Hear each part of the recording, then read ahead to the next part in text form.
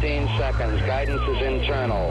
10, 9. Ignition sequence start. Space Nuts. 5, 4, 3, 2. 1, 2, 3, 4, 5, 5, 4, 3, 2, 1. Space Nuts. Astronauts report it feels good.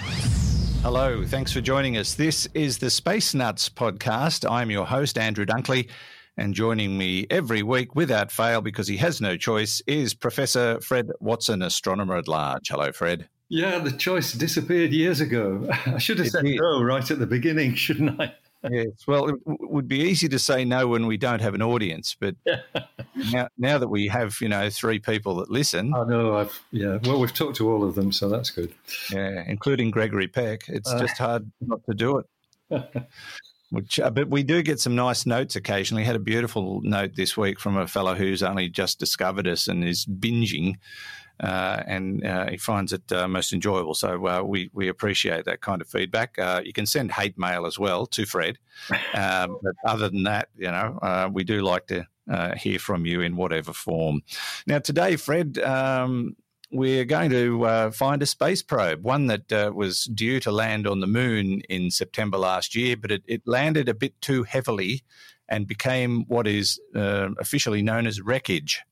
But it looks like they've found this particular probe. It was launched by India. So we'll learn about that. And this rather interesting story about how some of the rivers on Mars may have formed under sheets of ice, suggesting that Mars had its own ice age, perhaps. We'll also be looking at some audience questions. One about, I kind of like this question about the Hubble Space Telescope, how it's able to take such brilliant images of things that are light years away, and yet why can't it take a nice close-up of Pluto? That's a really good question. And we're going to talk about long-haul space travel and whether or not going from one place to another could be, even if you could travel at near the speed of light, could the journey take longer because of the expansion of the universe? Somebody's thinking way outside the box, and it wasn't me. So we'll get to all of that. But first, Fred, let's look at the Chandrayaan-1 lunar orbiter and the unfortunate demise of the lander in September last year. Yeah, that's right. So a mission from the Indian Space Agency, which is ISRO, if I remember rightly. The Chandrayaan mission was designed to land a rover on the surface of the moon, not far from the South Pole. But I think you and I covered this at the time, Andrew, that basically the Indian Space Agency lost contact with the spacecraft around about the time of touchdown, and the suspicion was that basically it had crashed on the surface, and all that there was a pile of wreckage. However, there is somebody who's described as a techie, which I think he's an engineer actually, in Chennai. His name is Shanmuga Subramanian, and clearly an amateur space enthusiast of great talent, I have to say, because he used NASA Lunar Reconnaissance Orbiter images that were made in November last year to identify the debris of the lander that carried the rover. And just to put a couple of other names in, the lander was called Vikram. It was named after one of, I think, the founding scientist of the Indian Space Agency. And the rover was called Pragyan. And I'm not sure what those names mean. I think they're Sanskrit, but that's beyond our remit at the moment. Shanmuga Subramanian, the man who was looking at these images, he identified what he took to be debris from the Vikram lander, from these Lunar Reconnaissance Orbiter images that were released last year. And that, I think we probably covered that as well, actually, in our wide-ranging talks. However, there were more Lunar Reconnaissance Orbiter images of this region released, I think it was in January. Yes, January that they were taken in on January the 4th, but made public in May. And because of changing light conditions, and remember, these are near the south pole of the moon, where the sun angle is very shallow. Because of the changing light conditions, the January images revealed much more detail than the November images. And so Shanmugha has had a good look at these and now believes that what he's seen is that, in fact, the lander made a soft landing. What he says is, going by the January 4th images, which were made public in May, I think Pragyan may be intact, and Pragyan was the rover. I think it may be intact, and that it has rolled out a few meters from the lander. We need to know how the rover may have moved, and I hope ISRO is able to confirm this. So he's, pored over these images and done some very clever analysis. I think he's done some, he's used algorithms that tease out the detail in these images. And it almost looks as though the thing made a soft landing. And the speculation is that the spacecraft itself sent the command for the rover to essentially to be deployed from the lander. So the rover and the lander were communicating with each other autonomously, but they'd already lost communication with the ground station back here on Earth. So nobody knew about that. So we just naturally believed that something catastrophic happened. The thing perhaps crashed or landed too heavily to be functional, and that's been the belief up until now. That's right, yeah. It's got echoes, Andrew, of the Beagle 2 story, which you'll remember was launched from, it's a British spacecraft, a British lander on Mars, which was launched or deployed from the Mars Express spacecraft, a European spacecraft. That deployed Beagle 2, which went down to the surface, landed, and was never heard of again, basically, for about 12 years. And everybody just thought it was lying in millions of pieces on the surface of Mars until Mars Reconnaissance Orbiter came along with its high-rise camera, the high-resolution camera, and could see an image of this thing sitting on the surface, almost fully deployed, but one of the solar panels had not folded back. And so its antenna was unable to send signals back to Earth to say, I'm here. So I'm here. Throw me a bone. Yes. Once again, a near miss event. It doesn't have to be a big catastrophic error. It can be as simple as, like you say, a solar panel just not quite getting where it needs to get, or it could even just be a loose wire. It could be anything. It could be so minor, and it could completely ruin a multi-million-dollar project. That's right. So I think this is really interesting stuff. It's kind of forensic science, detective work done after the event. It seems unlikely that the Indian Space Agency will be able to wake up, the Vikram lander to get communications. Apparently, they tried many, many times, but. All they've got's radio. So that's right. As wonderful as radio is, it can't physically move something. No, exactly, and especially that may need to be moved. If it's the link between the Earth and the lander that is broken, and it sounds as though that's it. It doesn't matter how well the rest of it's working; you're never going to know what's happening. But very interesting that they may have come within a whisker of success with Chandrayaan 2. Yeah, that probably won't make the government feel much better about the investment, which was many millions of dollars. It actually it was millions of dollars, but it's much cheaper. That Indian mission was one of the cheapest space missions to another world that's ever been done. They managed to do it. And what was going to be their goal? What were they hoping to achieve? So it was a rover, rather like the Yutu-2 rover that's currently the Chinese rover that's on the far side of the moon.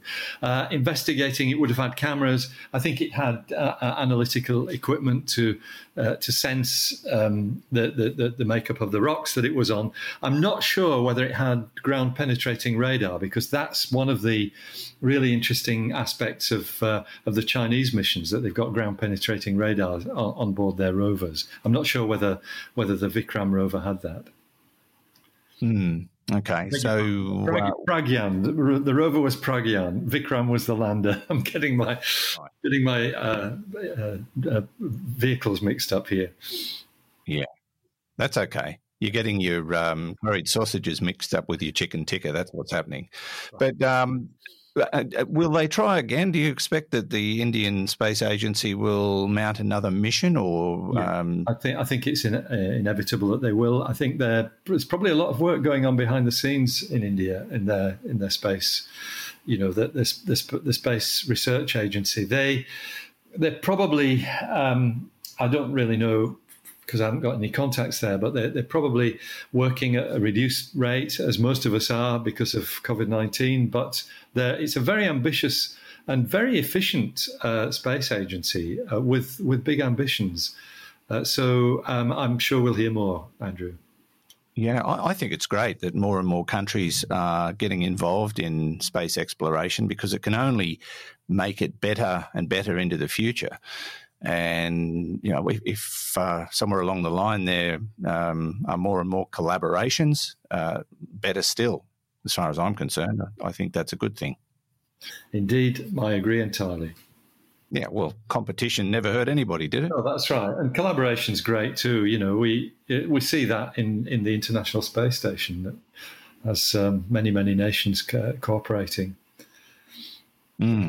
Okay. All right. Well, they've found it, but unfortunately they can't make it move, which is very, very sad. And I suppose one day someone might walk around there and have a look and go, this little thing fell out, and plug it back in, and hello. Just a float. Away we go. It is possible, I suppose. You're listening to the Space Nuts podcast with Andrew Dunkley and Fred Watson. 3, 2, 1. Space Nuts. As always, I'd like to say hello to everybody who supports us through whatever social media platform you prefer. And, of course, many of you listen to us through YouTube, and we appreciate that. So if you'd like to be a YouTube subscriber, just do a search for Space Nuts Podcast in your YouTube search engine and subscribe there. You can catch up on all the episodes. I think I've said before, all you have to do is hit play and it'll just run the whole damn lot of them back to back. You can listen to all 214 episodes non-stop if you want to. And, of course, Facebook, very popular platform for us with the official Space Nuts Facebook page, but also the Space Nuts podcast group, which is continuing to grow. And that's where you, as a Space Nuts listener, if you so desire, can basically chat with other Space Nuts listeners. It's a group especially for you to talk to each other and compare the size of your telescopes and all that sort of stuff. It's a fun group, and sometimes they do some interesting things, such as showing a rooster in a spacesuit. We've got somebody did up a photo of what is purported to be Gregory Peck in a spacesuit. And that thing has gone absolutely nuts online, Fred. It's a funny picture. It's yes. But I did tell you that Gregory Peck would take the world by storm. I notice he's already made a cameo today. So he has. He's not quite as he was right outside the door when he made all that noise a couple of weeks ago, but he's down the paddock at the moment. But okay. I'm sure we'll hear from him again. Oh, don't doubt it. Yes, indeed. Now he couldn't get a word in when Mandu was around, but now he's he's taken centre stage. Now, let's get on with it, Fred. We're going to go back to Mars. This is a fascinating place, and we do know that it had oceans and rivers and all sorts of stuff that we know and love on our own planet. But now it looks like it might have had an ice age, and that some of these river valleys may have been formed under sheets of ice. That is a very interesting theory, maybe more than a theory. And it could be quite revolutionary, Andrew, because what this is offering, it's a completely new idea, is the idea that, no, actually Mars wasn't warm and wet 3.8 billion years ago, because that's the current thinking, that, Mars had rivers flowing and a very similar climate to the Earth. And that comes from the geological evidence that has been gathered both by orbiting spacecraft and spacecraft on the Martian surface. This is a new idea that actually puts a slightly different light on what we understand Mars might have been like. And it comes from researchers at the University of British Columbia in Canada, essentially challenges our view of what Mars might have been like 3.8 or 4 billion years ago. And what these scientists have done, they have looked at what happens beneath the ice sheets of actually places that are in the Earth's Arctic. In fact, they've particularly concentrated on a place called Devon Island. I'm not actually sure exactly where that is, but I suspect it's northern Canada. There is an ice sheet covering that landscape. And beneath that landscape, there are drainage channels. So the pressure of the ice essentially melts the water underneath, which forms channels in the rock. And what these scientists have done is they've made algorithms that essentially make judgments as to the shape and size of these networks of valleys, which we find on Mars. And they've applied this to 10,000 Martian valleys, their new algorithm, and looked at how their shape and the dimensions compare, with channels on the Earth that are known to have formed under ice sheets. And so one of the authors, here's a quote from him, Mark Jelinek, who is a professor in University of British Columbia's Department of Earth, Ocean and Atmospheric Sciences. He says, "These results are the first evidence for extensive subglacial erosion driven by channelized meltwater drainage beneath ancient ice sheets on Mars. The findings demonstrate that only a fraction of valley networks match patterns typical of surface water erosion, which is in marked contrast to the conventional view.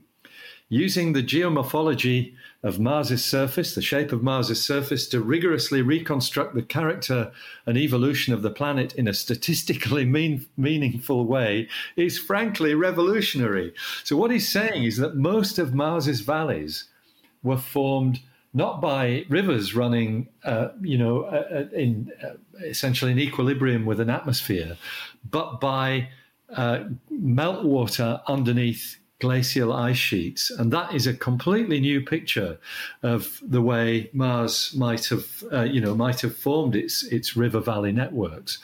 There's still, I think, room for the planet having had a liquid water ocean, because we find there are features on Mars which are really characteristic of coastal erosion.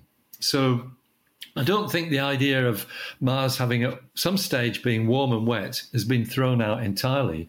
But what these guys are saying is that most of the valleys we see on Mars may well have been formed underneath ice sheets. So exactly as you said, an ice age on Mars that might well have been the time when most of those valleys were formed.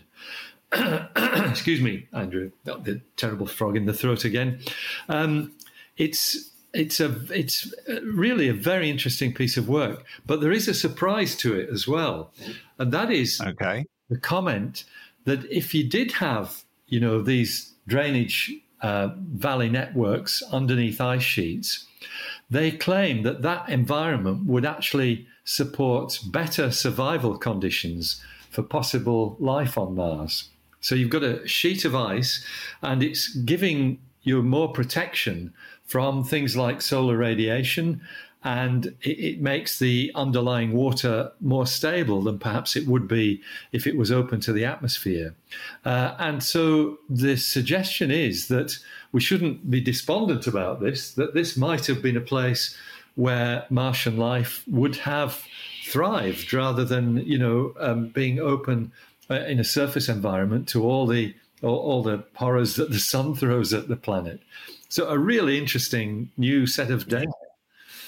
I was wondering about that because I was thinking, well, this story's come out just a week after they've launched their probe to Mars from NASA to look for life in a river delta, and now we hear this and they'll go, oh, great. What are we going to do now? We can't land there. But it might actually be better. It might turn out to be a more likely scenario. Yeah, so that river, I don't know enough about the mechanics of glacial drainage, but it's possible that river delta might have been under an ice sheet. We know that river delta is made by water flowing into Jezero Crater, which is where the spacecraft is heading for, Perseverance.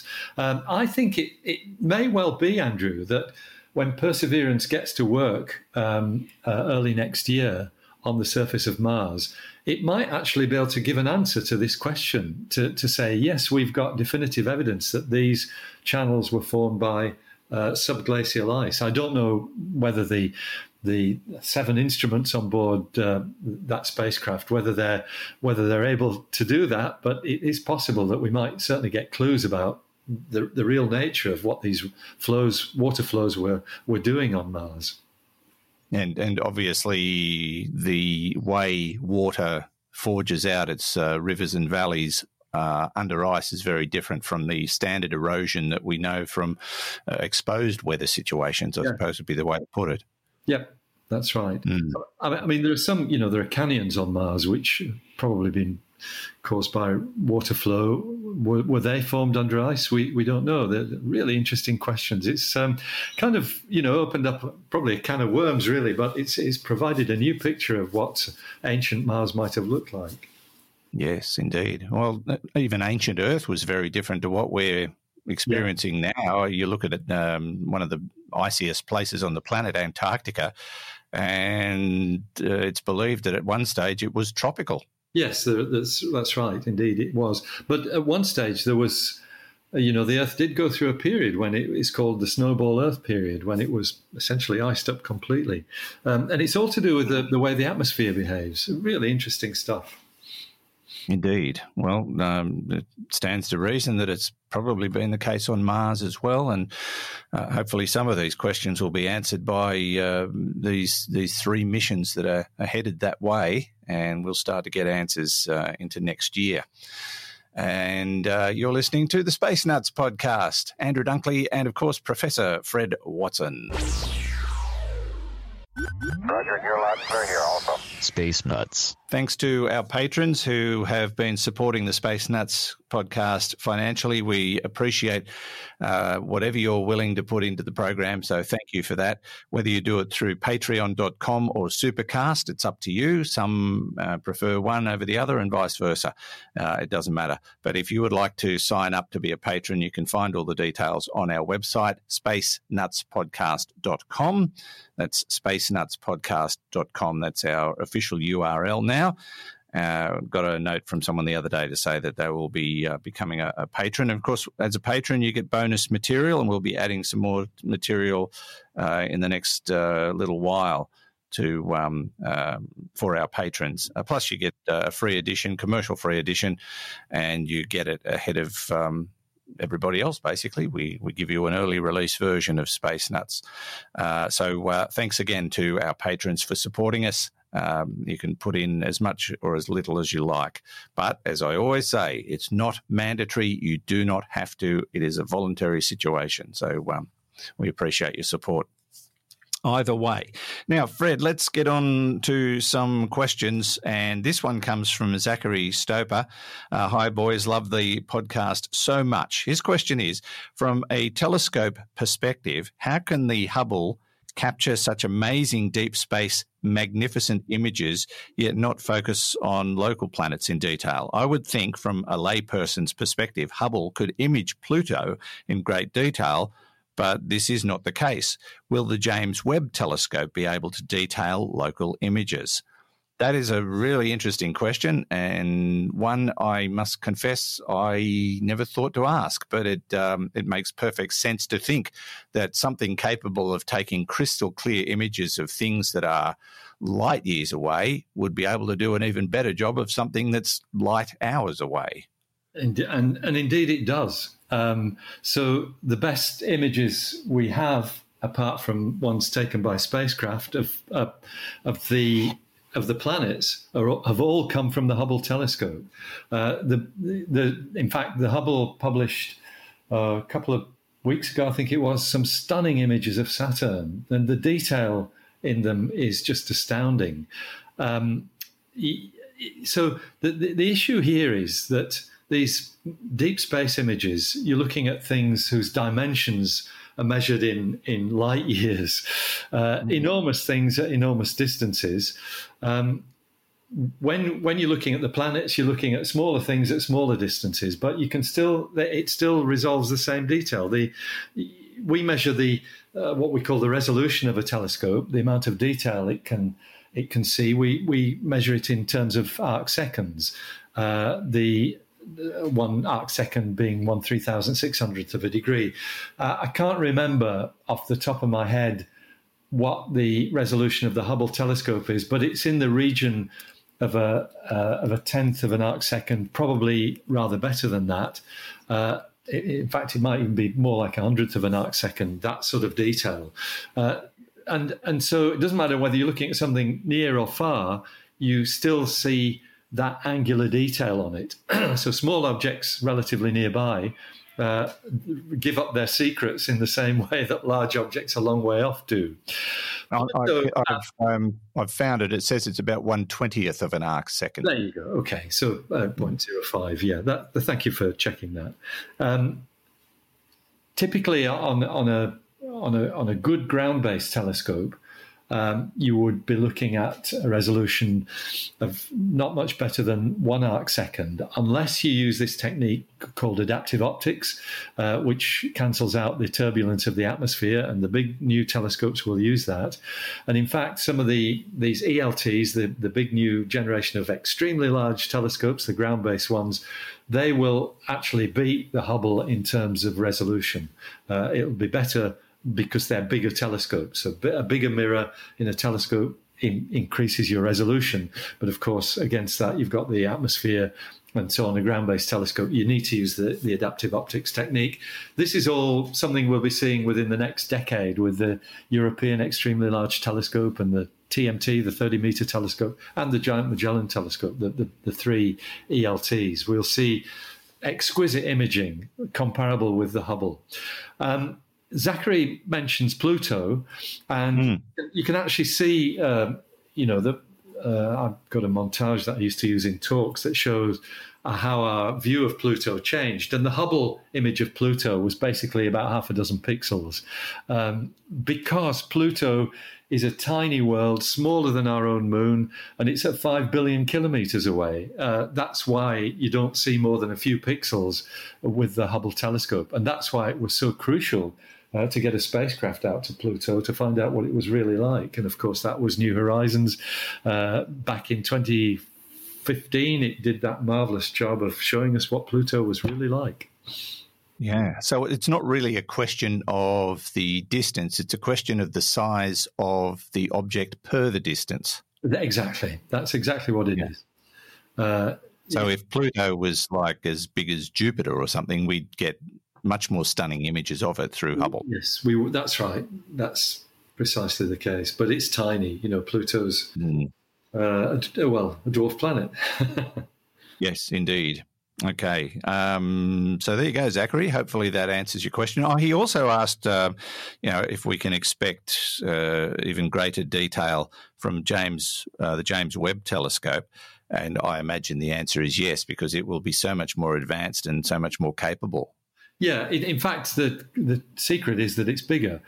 James Webb is a is a 6.5 meter diameter telescope. The Hubble is 2.4 meters. So that kind of tripling of size in itself gives you an increase in resolution. Against that, actually, is that resolution, the fine detail that you can see actually deteriorates with wavelength. So as you go into the infrared, you actually lose resolution because visible light has a shorter wavelength than infrared. So there will be a slightly negative effect because the James Webb Telescope is an infrared telescope, but we'll still see some fabulous images from it with detail, which will certainly be better than the Hubble. So it won't be able to take a photo of Pluto either? It'll be, a bit better, but not much different. No, that's right. Okay. I'm sure it's looking for bigger and better things way beyond our solar system, so that would make sense. But, all right. Scientists will use it for solar system observations. I mean, we'll learn things from the James Webb about our own solar system, which will be great. Yes, indeed. Very much so. Thanks, Zachary. Great question, though. Gave us a chance to explain that situation. And that's Gregory Peck ringing Fred. I wonder who it might be.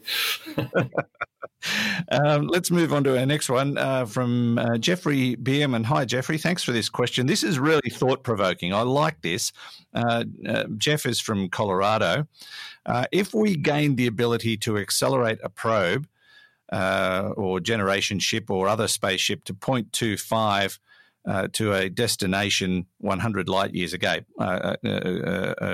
100 light years away, so 0.25 of the speed of light, would the ship be delayed by the amount of the expansion of the universe during its 400-year trip? So you do 0.25 the speed of light, you're travelling 100 light years, and that would equate to a 400-year journey. But is there something that's going to influence that and slow you down, such as the expansion of the universe? That's what Jeffrey is asking. That is a really interesting question because we talked about the expansion of the universe, and that's happening faster than the speed of light. So is that going to create an increase in the distance between the objects you're travelling over the 400-year time frame? So it is a great question. And the answer is yes, it will, but at a microscopic level. I'm going to say that. Yeah, I'm sure you were.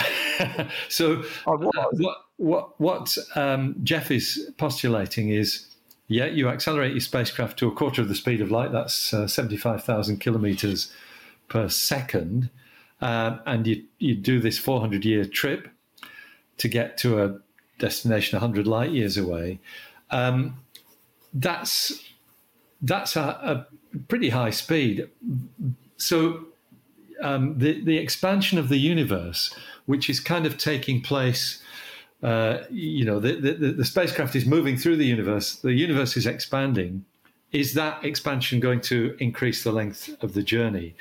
And what you have to do is the calculation. So the expansion of the universe is measured by something we call the Hubble constant, h0, which at the present time, because it's varied over the history of the universe, but at the present time, h0 is about 75 kilometers per second per megaparsec.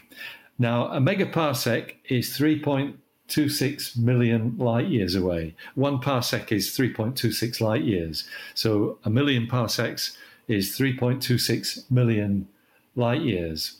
So the expansion of the universe over a distance of 3.26 million light years, or the speed of expansion is 75 kilometers per second. So a 100 light year trip on that scale is completely irrelevant. It's the expansion of the universe. It takes place over very, very large scales indeed. So, you'd have to be going to other galaxies by means that we don't have at the moment in order to notice any difference in your journey time because of the expansion of the universe. I'm not sure whether I've made that clear, but what it's saying is that over distances, even distances within our own galaxy, the expansion of the universe is irrelevant because it is so slow. Yeah, so there is an effect, but it's minute. You'd have to be travelling a heck of a mega long way for it to start becoming a factor. Right. Yeah, so you really only start seeing the effect of the expansion of the universe when you're looking at galaxies millions of light years away. Then you can start to see it, rather than and light years away. Yeah, and a heck of a mega long way is an official unit of measure, by the way. as ratified by the International Astronomical Union, yes. Yes. Gregory Peck. Their Christmas party last year. That's where it would happen, most definitely. Yeah. Yes. There you go. Hopefully that has solved your puzzle, Jeffrey. You can jump on a ship at 0.25 light speed and get to where you're going 100 light years away in 400 years and a very little bit. So it's not going to make much difference. You'll still be able to catch your bus. And thanks for the question. It was very enlightening. And thank you, Fred. That wraps us up for another week. It was short and sweet this week. We got through it rather rapidly. I'm not used to that. That's all right. We're going at the speed of light, Andrew, so we bounce places quickly. Thank you. We didn't even have to allow for the expansion of the universe. Thank you for having me. Always a pleasure, Fred. Yeah, okay. And we'll speak again soon. Thanks very much. Thanks, Andrew. Yes, we will. And next week, our episode will be dedicated 100% to questions. We'll have some audio questions. We'll also read some out that have been sent the old-fashioned way by carrier pigeon, and whatever means you find works best for you. But if you do want to send us a question, please jump on our website and click the AMA tab up the top. So spacenutspodcast.com, click the AMA tab. And if you've got a device with a microphone built in, you can record your question. Tell us who you are and where you're from and ask your question. We'll try and include as many questions as possible in next week's episode 215 of the Space Nuts podcast, 100% questions next week. Until then, stay safe, and we will catch you real soon on another episode of the Space Nuts podcast. Space Nuts. You've been listening to the Space Nuts podcast. Available at Apple Podcasts, Google Podcasts, Spotify, iHeartRadio, or your favorite podcast player. You can also stream on demand at Bytes.com. This has been another quality podcast production from Bytes.com.